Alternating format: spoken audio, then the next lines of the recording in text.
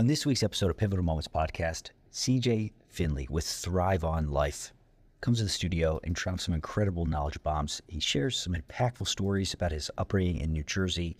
CJ is one of the most energetic, fired up, laser-focused people we've ever had in the studio. You don't want to miss out. CJ. What's up? Yeah. So we got Pivotal Moments podcast here, and I say that you are an ideal guest, thankfully. You know, sometimes I think we got ideal guests on and kind of beat the marks a little bit. No, I know that a guy like you is exactly what we're looking for. So I appreciate that. Yeah, and I'll explain why. Yeah, I was going to this first question. I was like, well, why is that? Yeah. Well, I think if I were to sum it up in one word, it's energy. Okay, it's energy. And it's a certain type of energy. So you're jiving.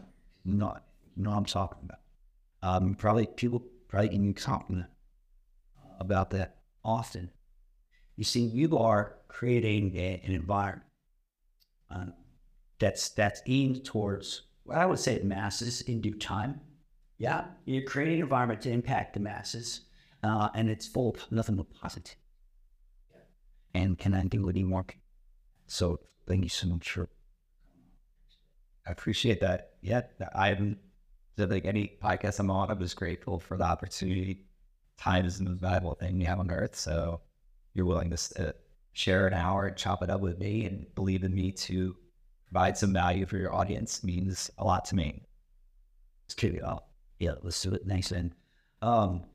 So we got to dive down a little bit in your story, because it doesn't happen overnight where somebody becomes the person that is you. It takes development, it takes work, it takes grit, all the things. We're going to dive a little bit into that. And hopefully, through storytelling, impact people that are listening to this. Everybody's got something to draw on. So let's bring that. Let's throw it away. First of all, where'd you start? Where did you grow up? So I was born outside of Philadelphia. I'm not going to go that way back. I grew up in Burlington, New Jersey. I went to Rutgers University, got my engineering degree, did the normal path I would say that a lot of people do, and go and sit at a desk. That lasted 11 months, and then ended up in Houston, Texas, because I followed a girl that I had a crush on since I was 10 years old. She's now my wife, and now we live here in Austin, Texas. But it all started, I would say, in a small suburb called Burlington, New Jersey. Good, nice. New Jersey, it's an underrated state. They call them Garden State for a reason. It's actually really nice. It has its nice aspects. I'll give it that. I'll give it Just out the door. Yeah, it's more like, it's not the places. I had to leave because of the general. So you said positivity when we use the characteristic for me. It just generally was a positive experience for me. So I was seeking more. Now, what it did give me is, you also mentioned what I believe to be my core values is grit, the East Coast grit. I think, I don't know, I'm really big into the health and wellness aspect of life. And I think that the mindset there started as like work really hard. Like let's go like way back. I'm really into like history and how things work, really with engineering. And if we were to think about like why people operate there, it's had a lot of immigration come into New York, Philly, and they built roots there. And then you just have generations of family that have never really left the East Coast, and they have this like gritty, work hard mindset. But because they haven't really seen much, and again, I'm making generalizations here, and anybody listening to this is a generalization because somebody's going to call me out for that. Not everybody is like that, and a lot of people are amazing on the East Coast, but just generally, the vibe there isn't the same as other places that I've experienced on Earth. Now, once I came to Austin, Texas, I kind of put two and two together and realized, well, East Coast also has weather where it's cold and dark for 6 to 9 months, depending on where you're at. And when you couple that kind of like gritty, I need to work hard, I'm going to push you down to raise myself up, with 6 to 9 months of cold and dark, you don't like, the end result isn't going to be super positive, outgoing people who want to be outside and do all the fun things. Again, generalization, but I know the stark difference of living here in Austin, where there's a ton of positive people who came here to make an impact and be outside and promote a healthy lifestyle. And then I go back to the East Coast and it's kind of like the same old. It's the heavy drinking scene. And yeah, that was one of the reasons that I had to get out. It was just like the lifestyle was not aligned with what I like to do and who I wanted to become more so.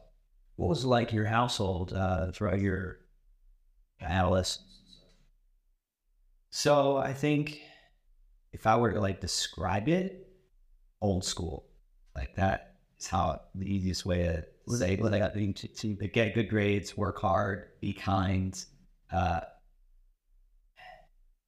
The beauty of my parents, and I love my parents, I'm a black sheep, and they allowed enough of that and supported enough of that for me to be my own man, as I would say. And I saw with a lot of other people like that wasn't the case, but I did still feel like there was a lot of options that I could have taken if I would have just been in a different environment.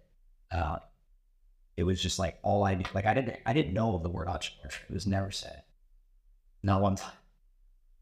Not a single time. Now, I was the last, it's interesting because I'm 32 years old. I was the last generation where we didn't have smartphones at high school. We just had flip phones that I had to text them up. So I couldn't see outside of where I lived. So if I went back, it'd be interesting if like you flip the timetables and like I was in high school now and you could see other things, like who would I be? And I have no idea, because you could see outside of your little skill. But all I knew was you're good at math and science, you're headed to college for whatever you're good at in high school, and like you don't really think outside of that. What characteristics would you give your life in general growing up? How would you live? And going way back here, it's kind of similar to how I am now, just in a different flavor, I would say. I am super gritty. I was diminutive growing up. I wasn't even 100 pounds going into high school. Was bullied a bit. Fortunately, I could hold my own. So like I became friends with people who were like almost protect me, but they would bully other people. But it was just like, again, a gritty environment where I just worked hard to get good grades. I was a 4-sport athlete. I was the captain of my high school team for soccer. I went and played college soccer. My life really was just like wake up, think about sports. Just like I would say, a lot of other male teens out there think about sports, girls. I watched the late show I watched was ESPN. I didn't play video games until like they had, I'm a big community guy. And it's interesting, like when I think back, we put a projection screen in my basement and we had Rock Band and Guitar Hero. And when we could play community type of video games, that's what I did. But I wouldn't sit there and play alone. I was always outside. I BMX, skateboard, snowboard, played roller hockey, did a lot of like extreme type of stuff. And I also was an entrepreneur when I was a young kid. I was babysitting, shoveling snow, mowing grass. I had saved up probably like, I can't remember the exact numbers, but like 5 to 10K before I like turned 18. And all my friends were like, why aren't you getting a job? And it was interesting. I got pressured into getting my first job at Hollister when I turned 18, and I quit 3 weeks later because I started putting two and two together. I was like, why am I doing this for like $7 an hour when I make more money in cash, like doing these other things creatively? But again, I had no idea what I was doing. I just was like, all right, what's the fastest way to make better cash with less input? It's like babysit or tutor, or I ended up being a busser at a country club, talk about like 4 hours, they walk out with $100. And all I had to do was like pick up plates and like listen to people talk about their businesses and other shit. So It's an interesting upbringing. Reflecting on my high school experience, money wasn't really talked about all that much in peers. So I'd say that's a kind of unique thing. Would you say? I wouldn't necessarily say, like, we didn't talk about money, but it was just assumed that you would go and get a job at Cisco, like at Acme or Wawa, which was a gas station, or my buddies worked at Burger King. From familiar pressure. Just like, that's what people did. That's what these would do. Or just like during our off seasons, sports, they would go and get like a side gig. I think a lot of it was just like, I lived in heavily middle class. So if you wanted something, you had to work for it. Yeah. But things were cheap enough where, like, if you went and got a little job, like, you could go to the mall and get your Abercrombie and Fitch clothes. Like, my parents were going to buy that shit. So for me, it was more sports driven. It was, I wanted $200 cleats. Mom and dad are not going to pay for that. So how do I pay for that? Then as I got older, it was like, and I hate to say it, but alcohol and other things. And I had to figure out how to pay for those things. So I would go get a job. And that's when I worked at, again, I was doing trivial things and I needed to know it. I got a job at Panera Bread. The advantage of working at Panera Bread is they threw the food out at the end of the night, every single night. So what you can do is work there. You can take whatever you want. So I would put the shit in boxes and then I would bring it to all the parties that I was going to. And I would just trade them, be like, hey, I'll trade you a 30 for a 30 pack. I'll bring all food for this party. Yeah. And that's the type of stuff that I was getting into, that commerce. Yeah. Yeah, that's fun. Yeah. Okay. Yeah. So you're well, here's what flashed my mind. Talking about, what about your relationship with your parents?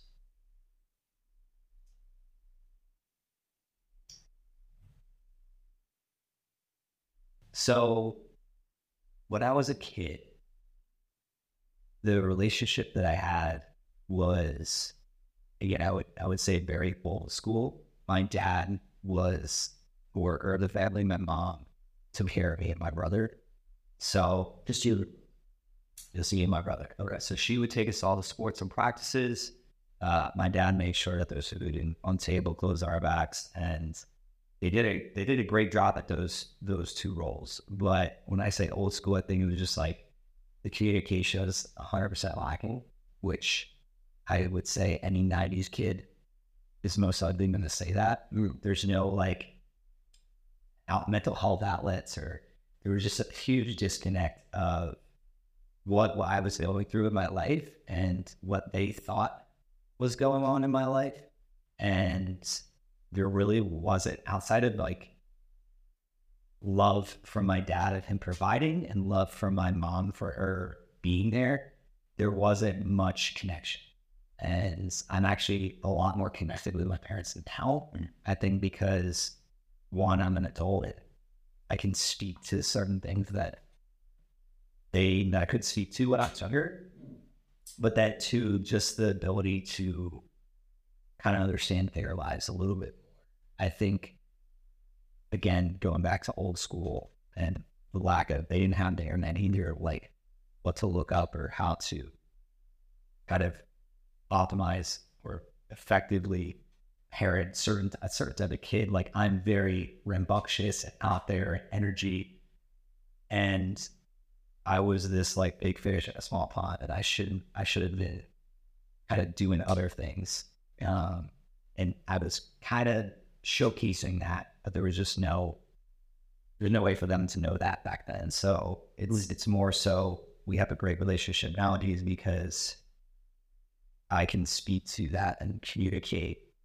This is what I think. This is who I am. And then also asking questions of when I see them, just what was your childhood like? How are you raised? What makes them tick? So then I could piece together why they acted a certain way when I was young or a teenager or in my early 20s. To piece it together, because it's indeed a puzzle to solve. Yeah, I'm interested in why did you act that certain way 10 or 20 years ago, so I can understand you more. And now that I can ask that question, they can be like, oh, well, this is how I thought, or this is, and then it makes much more sense. It's rather than a story I made up in my head when I was younger. first of all, what a wonderful opportunity it is to be able to do that, to get that understanding. Not everybody has that opportunity. So, way to capitalize. It's amazing. And what did it do to you when you didn't have that connection with your family, the one that you might have needed? What did that do to you? Great questions. See, there's always like, this is why people say, like, I don't regret anything because it brought me to where I'm at. Yeah. Yes, yeah. To put a fire in me. It was like, again, I mentioned I'm a black sheep. Nobody understood me. So my mindset was, I'm just going to work so hard that I can leave. And like, almost like, I'm going to leave and just show. And that's what I did. Ultimately. Yeah. And that's sounds, look, I can way up makes all sounds like aggressive, perhaps. Is it? Was it anger driven? Was frustration driven? Question I have for you. Yeah. Do you believe there's a difference between aggressive and angry? Totally. Is being aggressive bad? No, doesn't not in all cases. It's sports scary. Yeah. So I think in today's world, we get a lot of people being aggressive in the right way is a male trait. Well, I just want to clarify, like what exactly would the drive was. Yeah. So that's what I'm trying to get to. Like, being aggressive is a male trait. Like if we weren't aggressive, we wouldn't hunt, and the whole tribe would eat. So the problem I was having, and I think a lot of other young men have out there, you don't know what to hunt. Like, you have all these feelings inside you, and you're told to sit at a desk and learn this shit. And I'm just like, none of this. Like, I'm in class. Like this is what my mind would have to deal with. Like, I would get in trouble because I'd be in class, and I would literally like be like, this is fucking point. Like, why am I here? What are we doing here? Because you would voice that? Yeah. You would voice that. Because a lot of times, like, I would get a good grade and then I would go to sleep in class. And I'd be like, why the hell am I here if I'm just sleeping? But again, you could have grades to pass, quote unquote. So I'd be like, I can't go outside. You won't let me like go do shit. I'm old enough to do something. Like when you're a young man in today's society, like when you're 14, 15, 16 years old, 100, 200 years ago, you were using your body. You were fucking working. You were using your body for what it was meant for. Today, you're told to sit at a desk and then they say, you have ADHD, we're ready to give you medicine. When you have all these raging hormones, when you should be out building and solving problems and adventuring and traveling the world and doing different things, like, but we coddle kids. We're like, you're 14, 15, you're still a kid. When the reality is, you're not. Like, your mind and what you're capable of is of a young adult, but you're told that you got to be put in this box and like, you got to wait 4 more years, 3 more years, 2 more years to get your degree. Then you can go into another system rather than what you want to do. So for me, it created this hunger of, I mean, I knew the reality. I was like, I'm in this small town. I don't want to be here. I originally wanted to go to Penn State.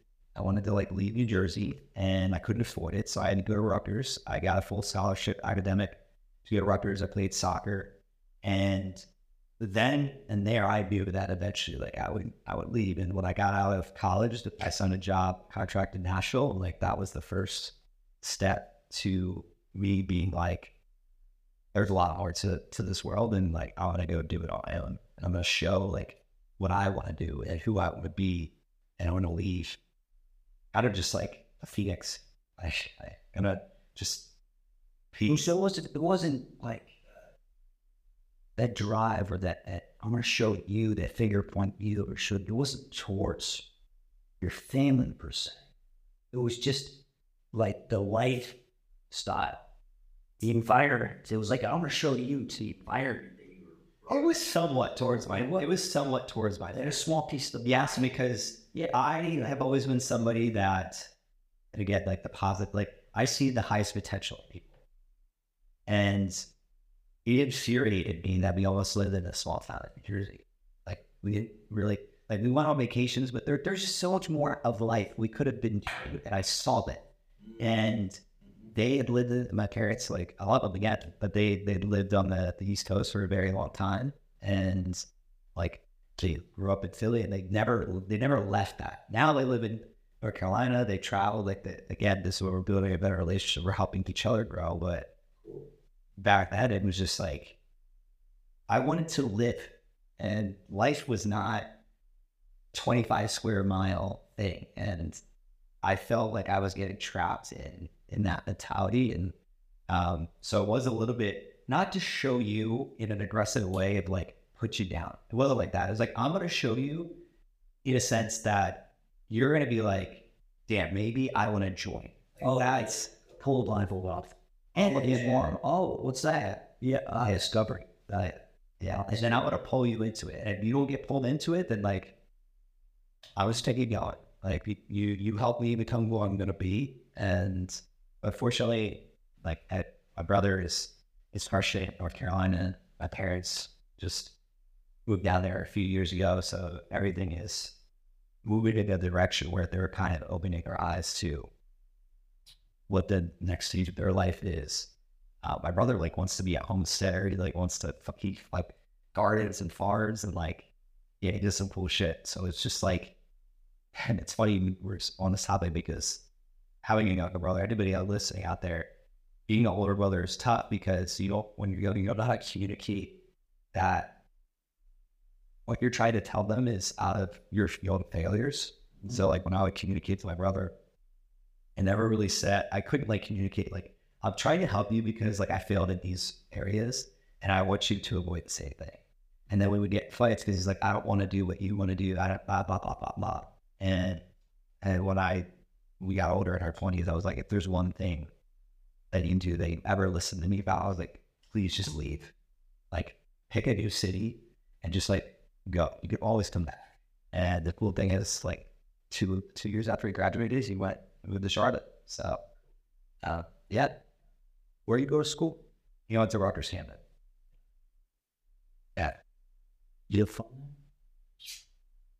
Yeah, I had a lot of fun. It was a little harsh. I had a lot of fun in college. I think a little too much fun. I think if I went back, I would have, like, I don't drink anymore. I'm 2 years alcohol free, and there's like, again, no regrets. I got my first job because I was in a fraternity and go to a parties at this one fraternity that the guy interviewed me.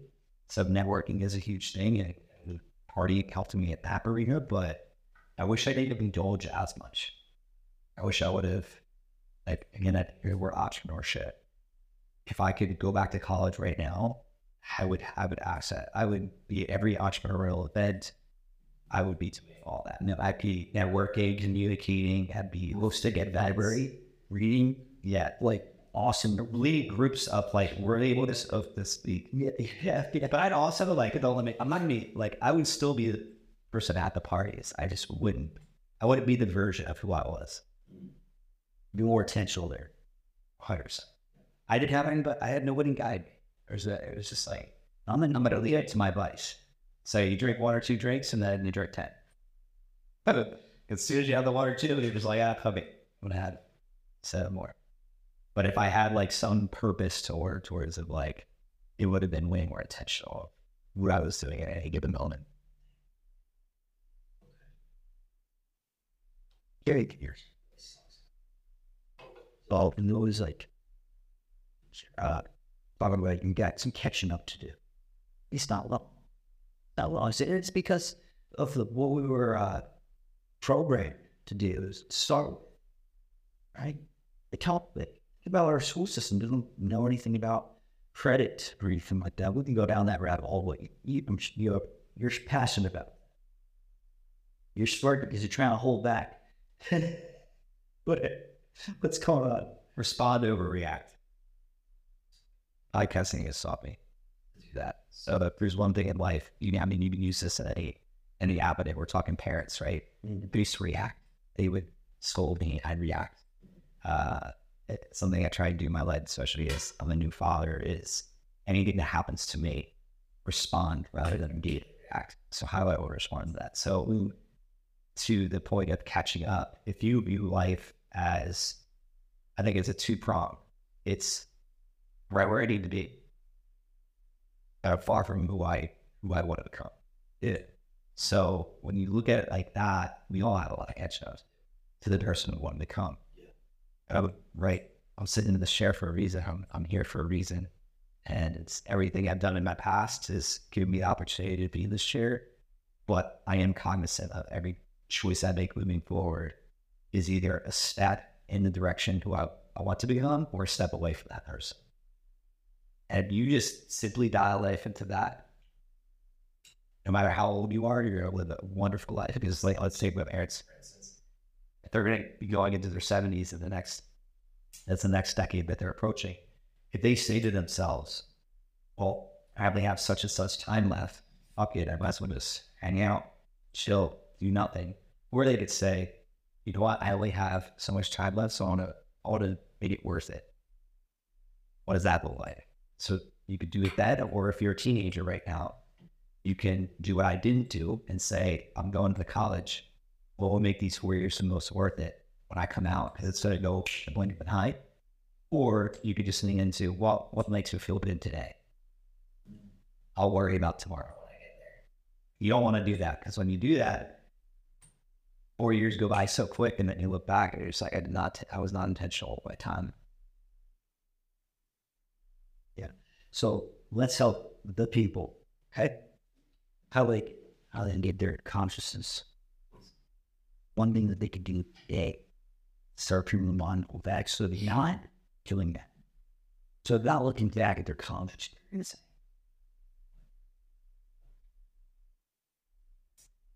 So when you're younger, it's tough because everybody wants to tell you to be, I'm not going to be that person. Or like I'm telling you that there is a blueprint.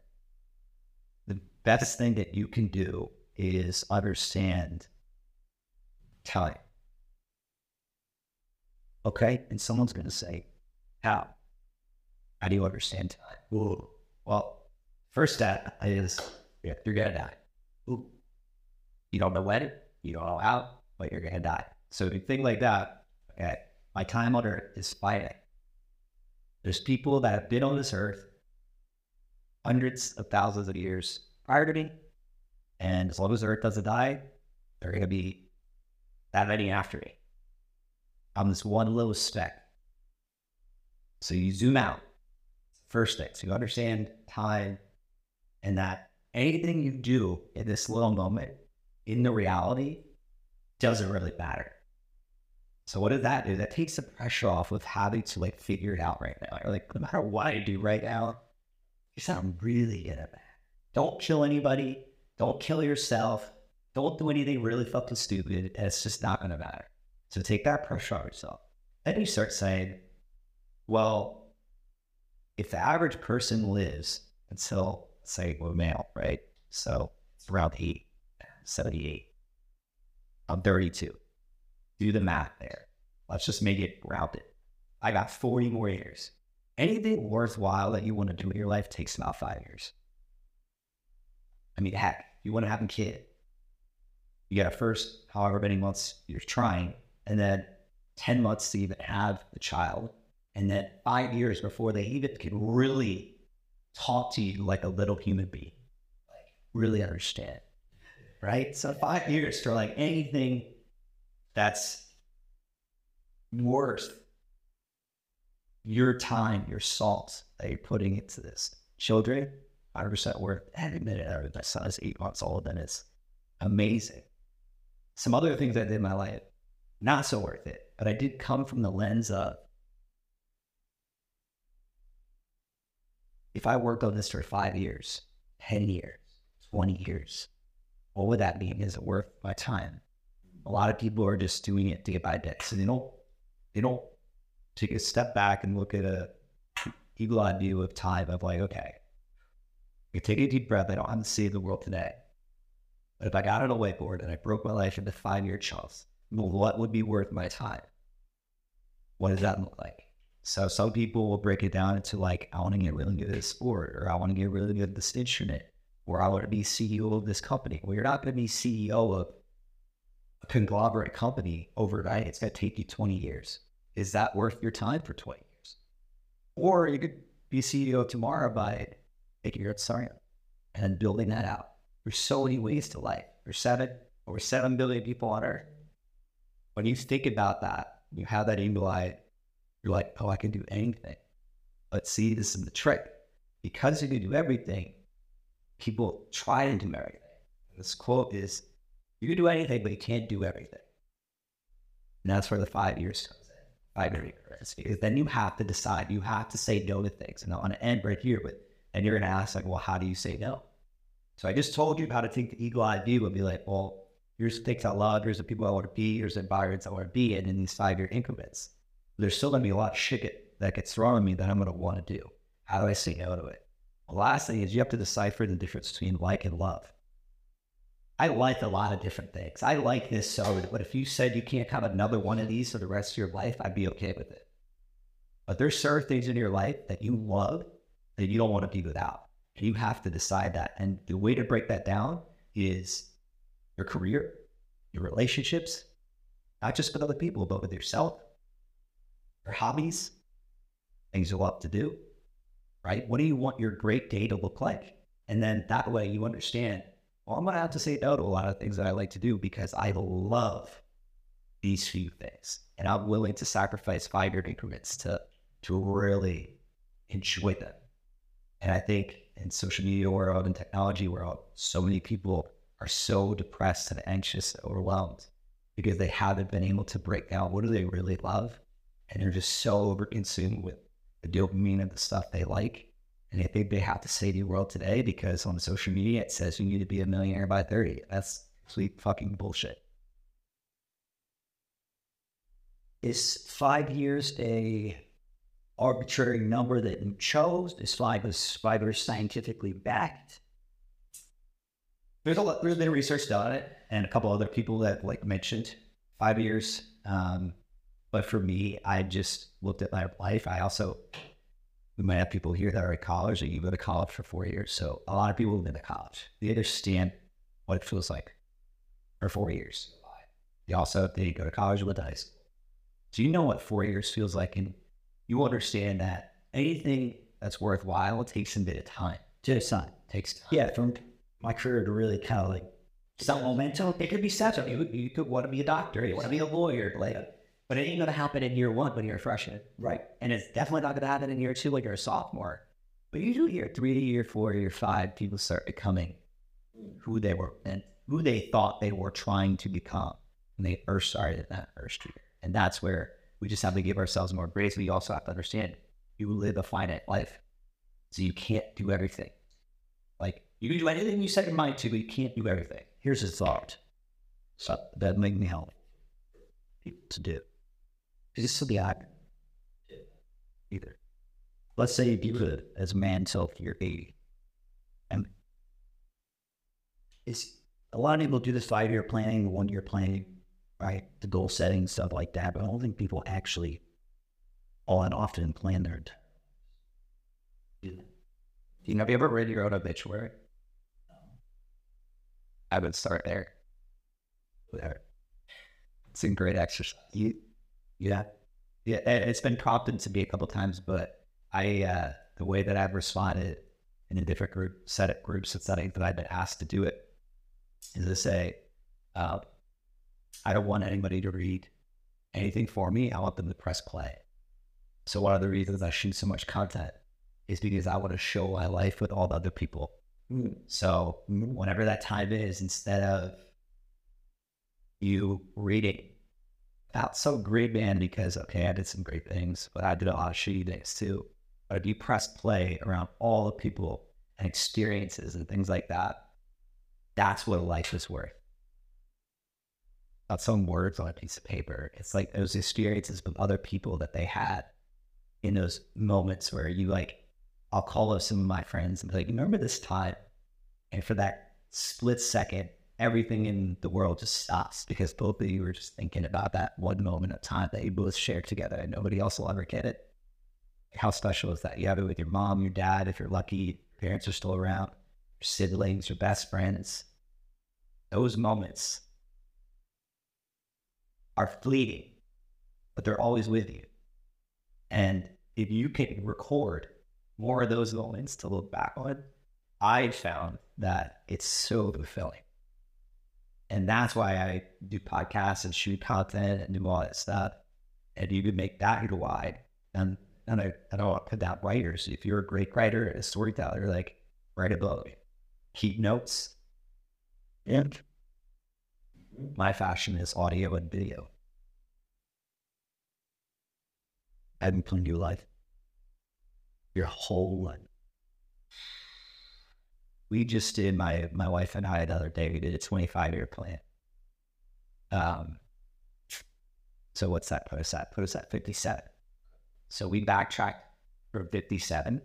I struggle to go any further than that just because I think I know who I'm going to be at that point. I don't know where and how life will look. A lot of it is, I mean, I've seen technology change so much since we were talking, since my youth. Yes, actually, there's a lot I can't plan for, but I strive for who I want to be at those ages rather than what is my life. And that's what I'm working towards every day. So at 50, 60, 70, like, I'm going to be running if I'm 80 years old, I'm running marathons and shit like that. That's who I'm going to be. Where it'll be, what it'll look like, I have no idea. What do you wrote your 25-year plan? How is there anything special about that process? Or just get a blank piece of paper and write it down? And what do you do with it? Well, how else to do it?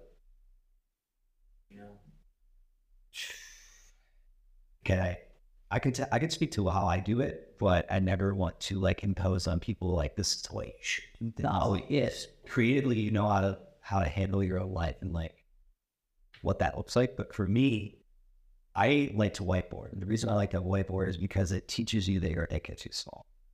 So when you go up and you put 25 years and you start writing things down, you're just like, that it? Is that all I really care about doing for the next 25 years? Because again, you can go on this website and you be like, I want to travel the world. I can book this again right now.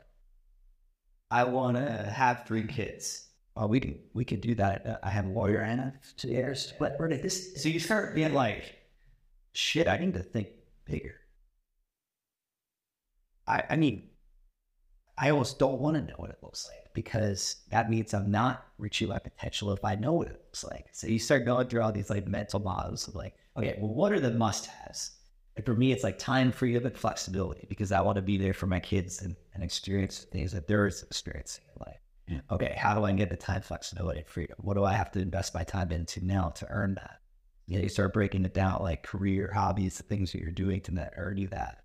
But as soon as you see how logical it is, you're just like, man, I need to start thinking illogical. Like, what's something crazy that I want to do? Like, what's something just like that I want to do just because I want to do it? Yeah. Right? I feel like we've gone away from that. What's one thing you want to do because you just want to do it? I mean, tomorrow I'm going to buy a boat. Oh, yeah.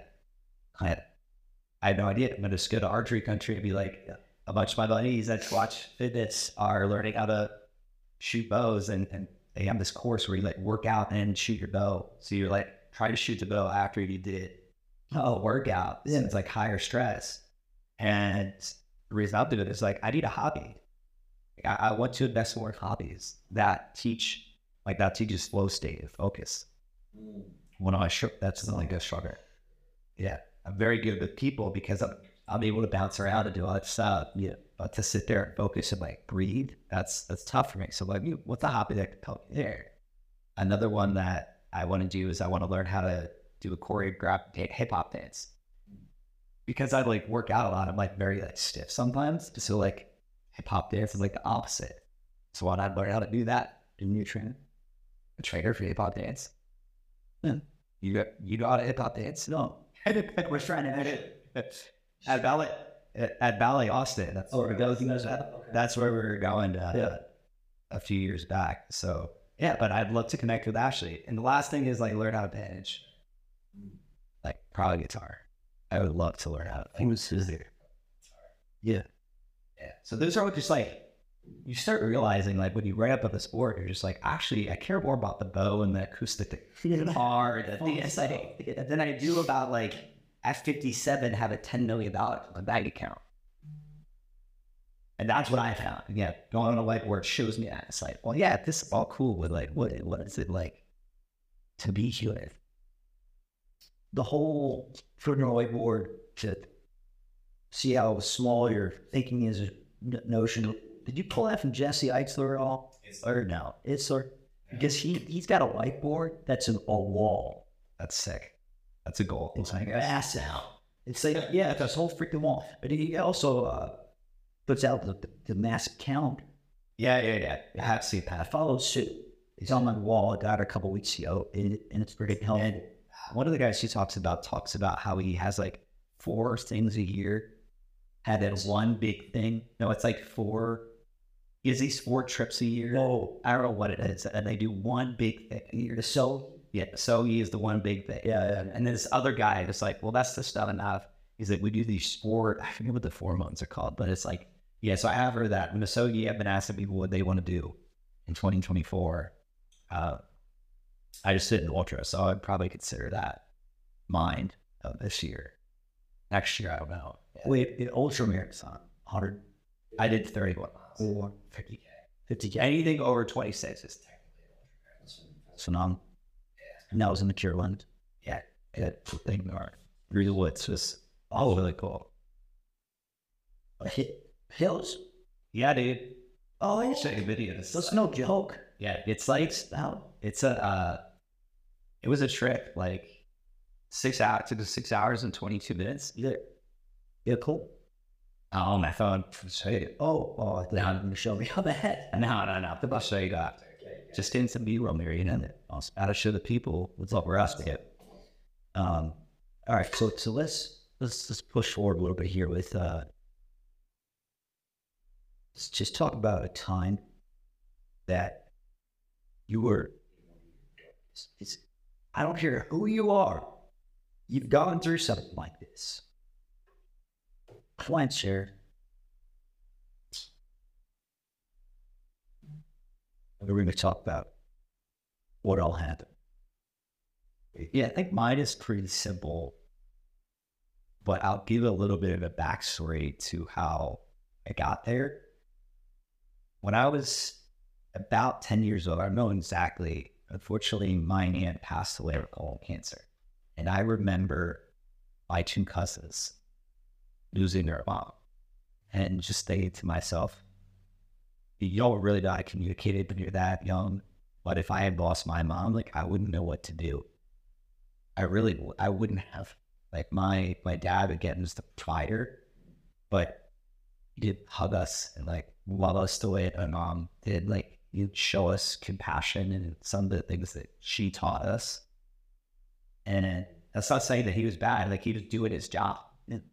But you lose that, and you lose almost a piece of who you are at a very young age, and I couldn't fathom that. And when I got into my early 20s, I started shitting blood and, like, having some really big problems that I didn't know. Like, again, as a guy, I didn't know anybody to talk to. So I kind of just hid it for a while. And that's why I think I drank a lot, because I was just, like, hiding pain and then masking some other things going on in my life. And my darkest, I would say, let me preface this with, on the outside, and this is probably a lot of people out there, nobody would have ever known. Like, I was making like $85K out of college. I was about to date a girl that I've been in love with pretty much my whole life. I was traveling. I was doing a lot of stuff that I wanted to do. But on the inside, like, I was dying. I thought I was, like, I almost didn't want to live.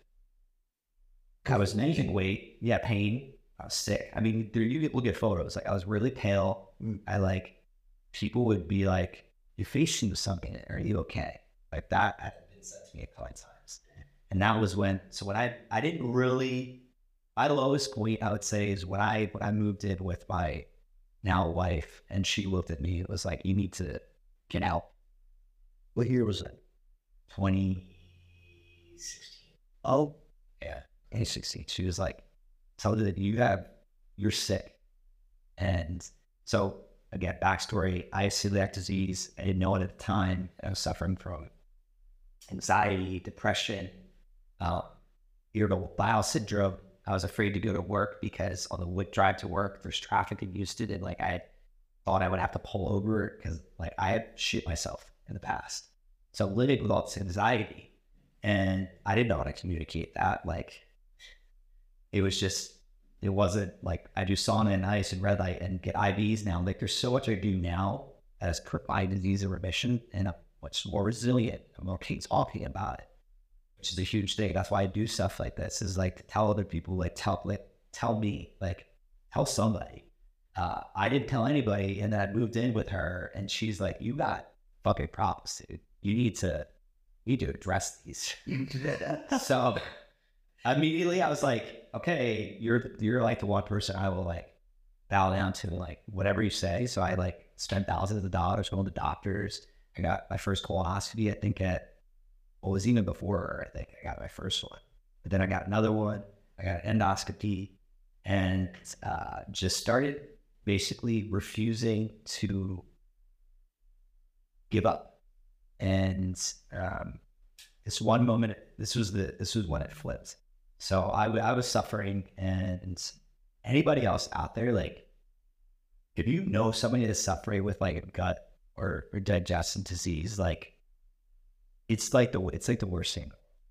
Like I don't know how to describe it. It's people can't work. Like you literally saw this 24, 25-year-old. I was still fit on the outside, and nobody had an idea. Like, dude, you're looking great. Like, you trade me, whatever. But I was going to battle like 8 to 10 times a day, and like I couldn't gain weight, and I felt terrible, had no energy. And it was bad. Like in my mid-20s, I'm like, I'm going to die.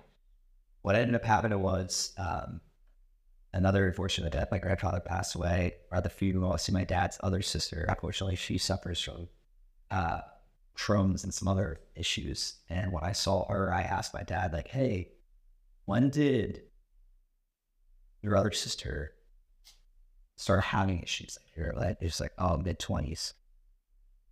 And it smacked me like a ton of bricks. So I was like, holy shit. And then I asked, like, when did she get cancer? Oh my God, like within 15 years, I could be dead. And that's why I told people literally, like, you think that finite. So as soon as I thought finite and I zoomed out, I was like, work doesn't matter. All this other bullshit that goes on in my life doesn't matter. I have to solve this problem. I have to solve my health problem, or nothing else will even matter.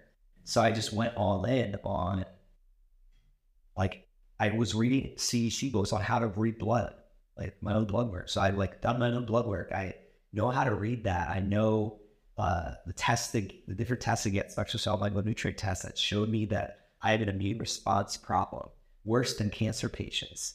And I know this because my dad has cancer, and doing the test versus him, and seeing that, like, I'm just like on the outside, pretty fit looking dude, and that should be in his prime, but something that really jacked up on the inside. So I do these analysis, and I'm like, okay, I got to supplement with these different vitamins. I can't ingest them because my body has a problem absorbing them. So I need to get IVs to then help me absorb that. And my 2 years go by, not 2 years since I found all that out, but like 2 years since I started understanding the blood work and changing things, my markers changed by 20 in the positive direction. I'm about to go do the test actually to make sure that I'm still heading in that direction. But to say a long story short, like the darkest moment of my life was really just like understanding that I'm going to die if I don't change. And I think a lot of people don't face that head on, versus I am blessed to have inherited my life and coming home to her every day, and her basically being like, you do this, you need to change. And she also works on herself in the same way. So it's very motivating to be with some other person who shows up in a way where they understand. Because her father died of a heart attack at 53, and she's getting heart tests done to make sure that hopefully she doesn't have the same fate. So when you're with somebody else, and that's why I say, if you're listening to this, to reach out to people who get it, because there are people who get it out there, and you basically become accountability buddies, because nobody's going to care about your life as much as you care about your life. But there are other people who understand what it's like to be in your shoes. And there's people, your friends or your family, and don't suffer from those things. It's egotistical for you to believe that they're others. And that was the problem. I always thought that people should just understand the pain and suffering I'm not through. Well, it's bullshit, because they're going through their own pain and suffering and their own journey that they're on. And I will hold that against them. Like, oh, you don't understand is a thing that I used to say all the time as a young man. Well, of course they don't understand. They have their own shit that they're going on. They have their own problems. And like, they're never going to understand because they don't live it eye to eye. But there's other people out there that if I communicate what I'm going through, that will say, I can empathize with you, and like, let's get better together. Yeah, that's gold. For anybody listening, I'm going to ask you to replay in your mind what you just said, what CJ just said. It's just gold. Appreciate it.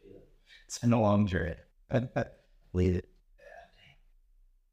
And sure, crazy to say, that I was 15 to 16 years since it like was a thing. And then I was like working through all that shit. Can't believe that. It's been how long, but you said you've got the marker test coming up next week, right? It's gone how many points since? Okay, so I'll give people even a bigger, broader background. So spectral microdosing test.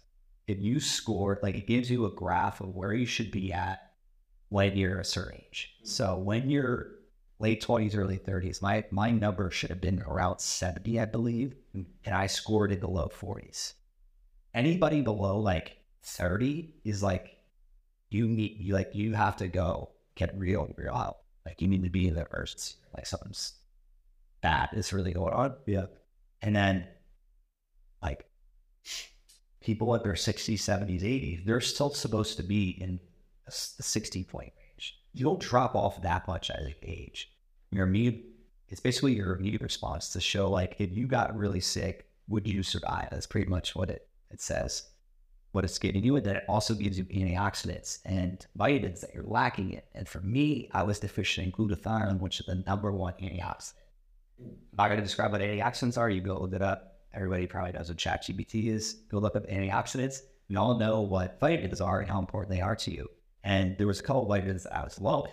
So as soon as I started supplementing across to get them, I felt a million times better, which then means my body, if something were to happen, like I got cancer, I'd be able to fight it off. But the real goal is we can't defeat disease, but you could prolong your ability to not get disease. And you can also check for markers to make sure that you catch disease early on.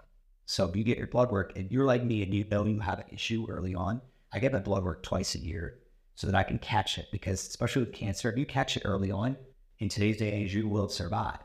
But if you catch it late, they still don't have a solution for you. So it's like making sure that you're catching it. And for me, first test I did was in 2020. So it's going into this spring, it'll be 4 years since I really found a solution that I've been working to improve. And I've had massive changes in my life over 4 years. But when I said 16, it was like, that was when I was like, I had to tell my mom. On the surface. Yeah, like, we need to go like probiotics or something, and we need to go to the gastro, like, and see what's up. And then, of course, I'd go another 2 years. I'd still be suffering, and I just wouldn't say shit for 2 more years. But I'd drink more and do some other bad shit. And then I just progressively just picked up the pace. So like, I need to change. And then the darkness came about my life and really kind of made me realize I need to just take this head on, and I need to, because of the job of like complete ownership. And then I get to the point where it was just like, none of these people care about me. I can't expect them to care about me. I still love everybody, but I love myself the most, and I'm going to handle this shit. That's what I did. On the other side of darkness is light. How would you describe as light?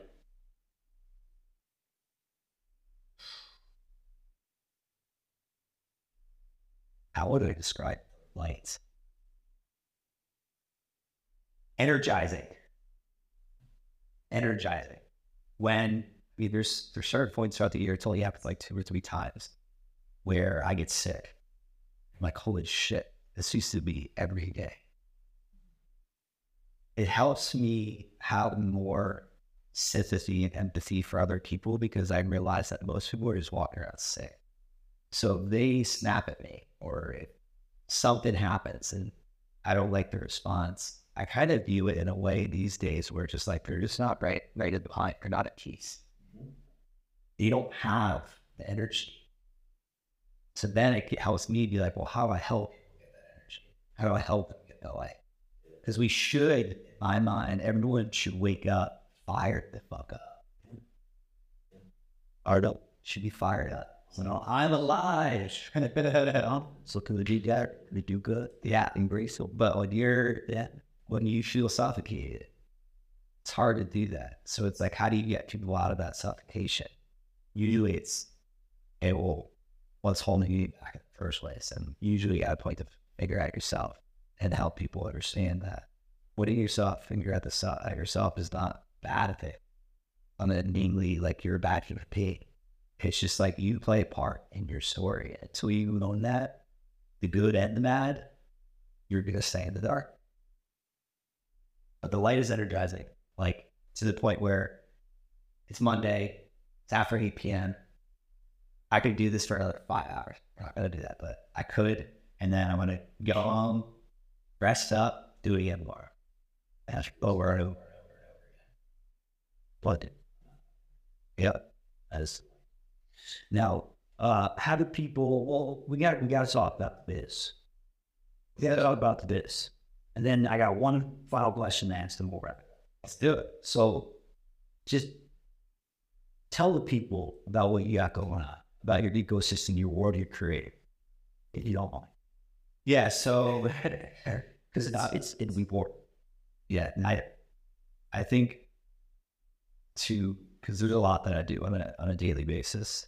The thing that I always try to instill in other people is to read books and listen to podcasts, listen to more podcasts like this. That's what helped me understand what I could potentially get my hands into in the world. You don't know what you don't know, is something that I always say. And until I started learning about all the intricacies of the business world, I was selling myself short. So my strength can go back to like people and kind of seeing ADHD, understanding that like I have this innate ability to just break the energy. Well, what type of career path is great for that? And like even within that career path, what is the different projects I should be working on? So my podcast is going on 4 years, Thrive My Life podcast. I've been doing social media, so Instagram, YouTube, Facebook, LinkedIn, Twitter, you name it, for a decade now for some of those platforms. Again, the content that I produce is really just about building a community, making connections, helping other people grow, and my lifestyle design, like what life do I want to live, and I want to share that with other people. I built a brand called Thrive on Life because of my wife's father died at that same class. Like we both wanted to create something more, and that's how Thrive on Life was born. So make every heartbeat count is what I say. I have a tattoo of heartbeats on me. They're finite, so it makes me realize like any given moment, like, am I living the way that I want to be living? And what Thrive on Life really is just a personal brand that has helped me connect with other people that can believe in the same thing.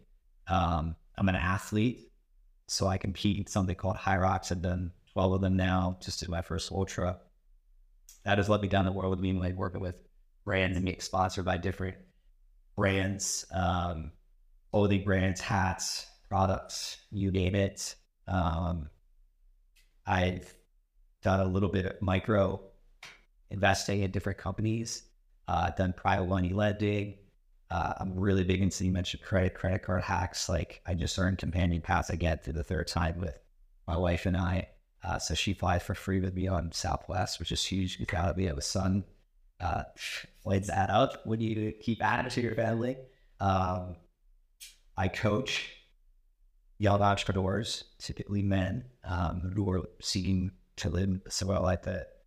I live, the biggest win I've ever had has been in real estate, purchasing a house here in Austin, Texas, and selling that, and then reinvesting that into the property I have now and several other things.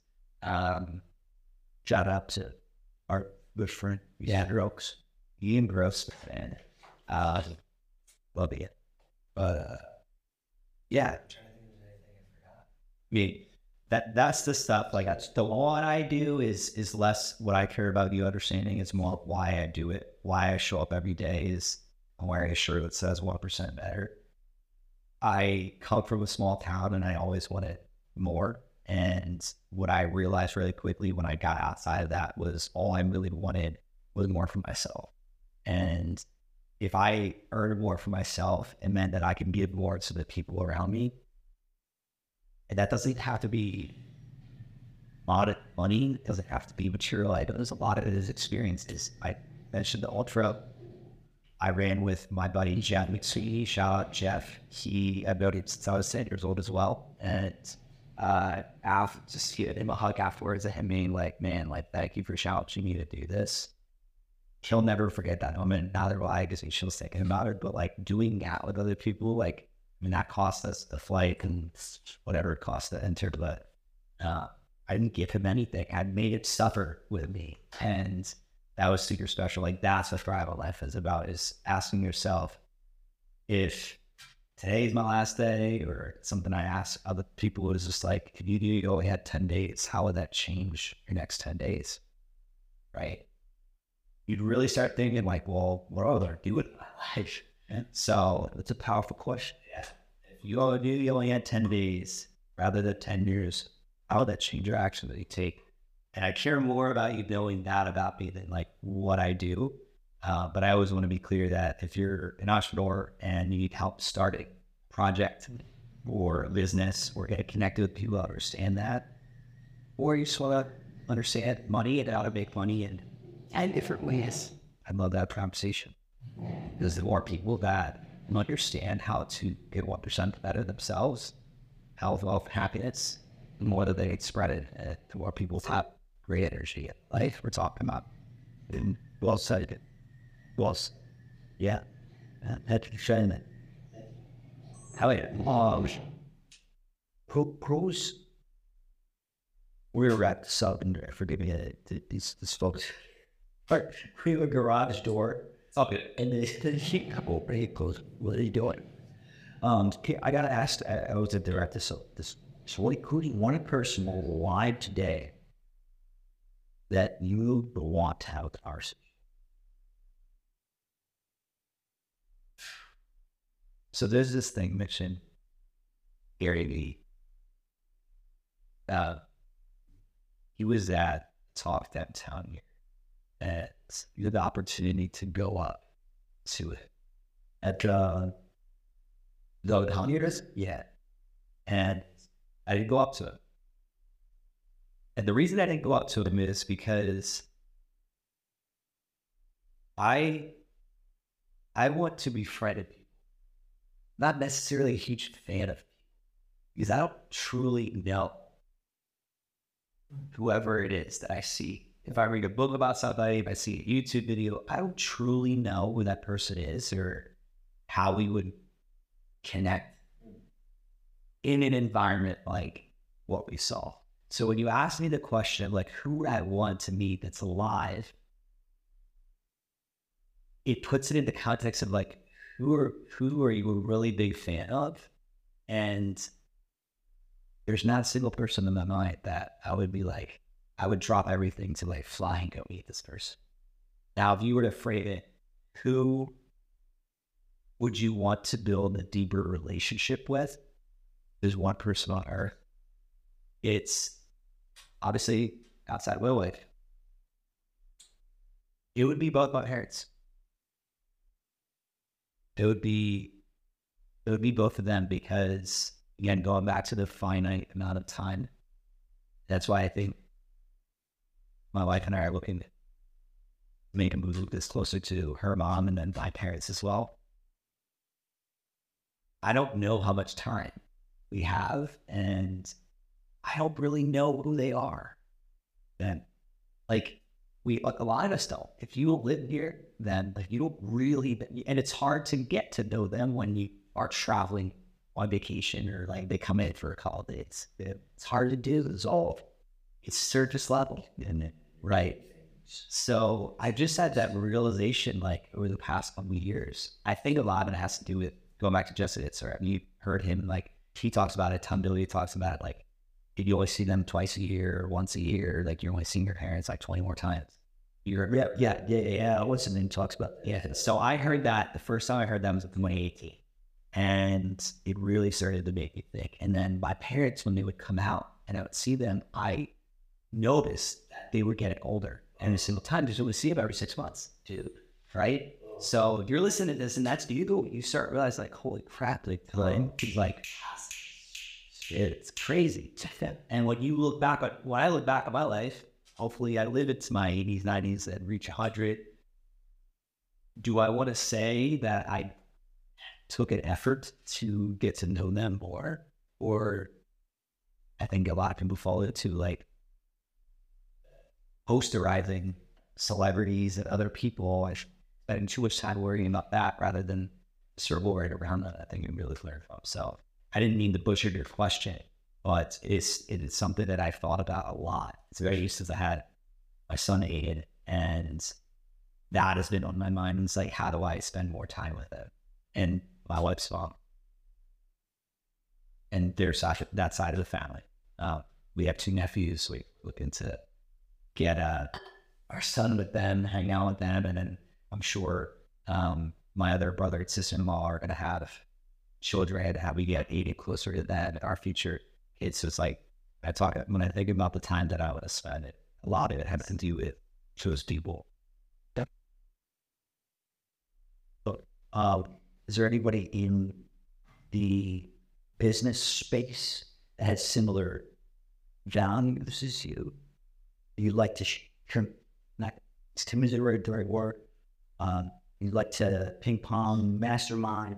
If there's somebody that I'd like to get asked to like a retreat or like a fun thing, but that was Richard Ritz. Yeah. In one mountain. Do you read his book? It's like Losing My Virginity has nothing to do with like sexual virginity. It's like talks about Virgin, his company.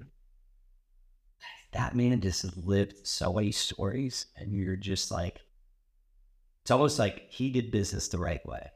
He didn't have it ass backwards where it's like, we're going to make these businesses to like commercialize all these things and make a ton of money. And I'm sure that was on the forefront of his mind, but it was more so because he thoroughly enjoyed just doing the damn thing every day and having a fucking good time doing it.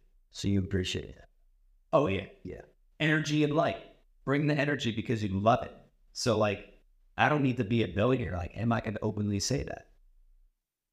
There's other people out there that's like, I need to be a billionaire, which is cool for them too. But understanding who you are and what you want to be and respecting other people for bringing that to the world. It's like, I would love to be at an event where he's throwing it because I know it's probably going to be a hell of an event. It's going to be fun in the right way. Like, I'm going to be able to talk business the whole time, and I'm probably going to be like doing cold plunges out on the beach or doing some crazy thing that they have going on rather than in a suit, in a stuffy. What do they call them? One of the big rooms hotels. Oh, towers are in concert on that. Okay, yeah, the call. Yeah, I want to be there. I just thought, no way. So there was one person that would be, yeah, it'd be cool to go. What's this? I'll have to wall. Preach my own. Drink my own Kool-Aid. You'll make it happen. Well, folks, so they're real. Fired up. What's your biggest takeaway? I ask this question on my podcast all the time. So it's something that I think we just talked for a while now, and I'm reading this book called the 2 books right now. Building a Second Brain, which talks about like organizing your thoughts and ideas, and then Hyperfocus. And both of them have this thing of like how to dissect what you've done to make things more comprehensive so that you could deal with you and take action on that. So what we talked about tonight on your end, what was the biggest takeaway? Yeah, drawn out life's goals on bigger platform than say these favor. It's helpful. Whiteboarding and perhaps I want to add something to that. It's great that you brought that up. Do it with someone else. Yeah, someone else you care about, and they care about you, because they're going to challenge you a little bit. Like, are you sure that's what you want? Or they'll ask questions that'll make you even think a little bigger to like get to that point. What do you mean by that? What does that look like exactly? And when you have that person and you do it, it also makes it more fun. Just the point of everything, I believe. what are you even doing, bro? If you will find you. Instagram is the easiest way, at cj.finley, Finlay. Just DM me. And if you listen to this, send me an audio or a video message, because that gets my attention. I do that to other people a lot, and I get other people sending me video and audio, and like that just builds a better relationship, because I can hear your voice, I can see your face, and it's just like, that's what we're meant to do. It's not meant to just sit here, twiddle my thumbs. Well said. Well, folks, I'm sure that you've got some golden nuggets from this just as much as I did. It's been incredible. CJ, thank you so much. Appreciate it. Heck yeah. I wouldn't have got my time any other way. I appreciate all of you. Thank you for listening to this, and look forward to catching you next time. Till next time. Cheers.